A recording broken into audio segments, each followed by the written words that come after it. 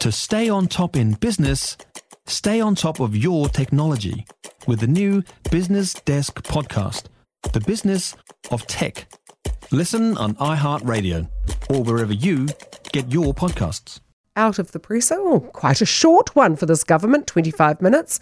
News Talk ZB political reporter Aaron Darman joins us now. And a very good morning to you, Aaron.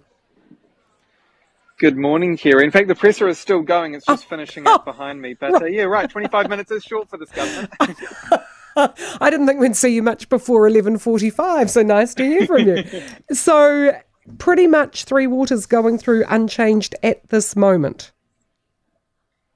That's right. Pretty much is the perfect description of that, because the government has accepted effectively all of the working group recommendations. Now, this shake-up includes the public shareholding model, so really maintaining that ownership of water will remain with the councils alone. That's what Nanaia Mahuta has been banging the drum about today. She also says she acknowledges the anxiety around change, and to me, that really stood out, because anxiety in a statement or even from a minister seems like a really strong word to use, but it is a very apt word because, of course, we've seen councils up and down the country railing against these reforms. Also interesting to note on co-governance, she's ruling out co-governance on the board of the 4 new water entities and says membership will be based entirely on skill, but a council and a mana whenua chair will be in place for each region at the regional level. So interesting moves on co-governance there too. Yeah. Now, another part of this, the government said it's seeking support of other parties to prohibit the privatisation of the entities without a 75% majority in Parliament to assuage the fears of those who see our water being sold off.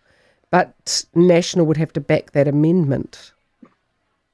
Well, that will be very interesting indeed. Mahuta has just spoken about how she wants to seek that cross-party support. They really want to implement the legislative role that any changes to the law that enable privatisation would require a 75% parliamentary majority. But, Kerry, as you rightly point out, to get to that, they would have to get a 75% parliamentary majority to be able to pass that into legislation in the first place. And, of course, National has been very anti-Three Waters reform. But whether or not specifically on privatisation, they also are against that, well, we have to wait and see. But it'll be difficult for Mahuta, I think, to convince them of her case.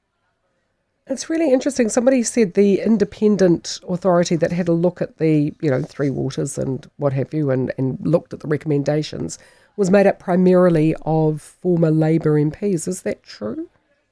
Do you know? Well, I had to put you on the spot like that. About that. Yeah. I'm not sure about that, but I just received a text on that, and somebody was saying, that's why it, sort of went through pretty much unvarnished. When we talk about the drinking water, more than 1 million Kiwis had no access to safe drinking water at some point in the last year, according to our news story. Is that, again, using lies, damn lies and statistics? People who are on tank water might not be considered safe, but they think it is. The old possum might get in there from time to time, but they fish it out and disinfect the water, and Bob's your uncle. Well, of course, there'll be many varying views on both the reforms and on the stats that are pulled together when it comes to safe drinking water. But I think it is undeniable that there is a case for change. Even just this morning, we've seen pipes bursting in Christchurch. And also across the country, as the government has rightly pointed out, there is a serious issue with our drinking water and with drinking water supply. And so there is definitely that case for change. But obviously, over this process, I think the government could have done a much better job in engaging councils, engaging local communities, because ultimately it's been a communication failure, I think, that has let the government down here, not necessarily in the form of reforms themselves. And Jesus, Mary and St. Joseph, Aaron, you think of the money that is paid to communications consultants by this very government, you would have to be asking the question, are they worth the money they paid if they couldn't sell it? Absolutely, it's a lot of money there's a lot of money those consultants are paid, and also a lot of the that I guess journalists have to fight up against in terms of comms professionals. Exactly, not disclosing information, not giving you the information you ask for. I know. I'm sorry, I put you on the spot. You were like, I was treating you like a talkback caller rather than a reporter, Aaron. I do apologise, but honestly, it has been a failure of communication. They've spent enormous amounts of money on ads to say that this is good for you. It hasn't been swallowed by much of the community, and they're going to have they're still going to have a big job getting people to get buy-in on this.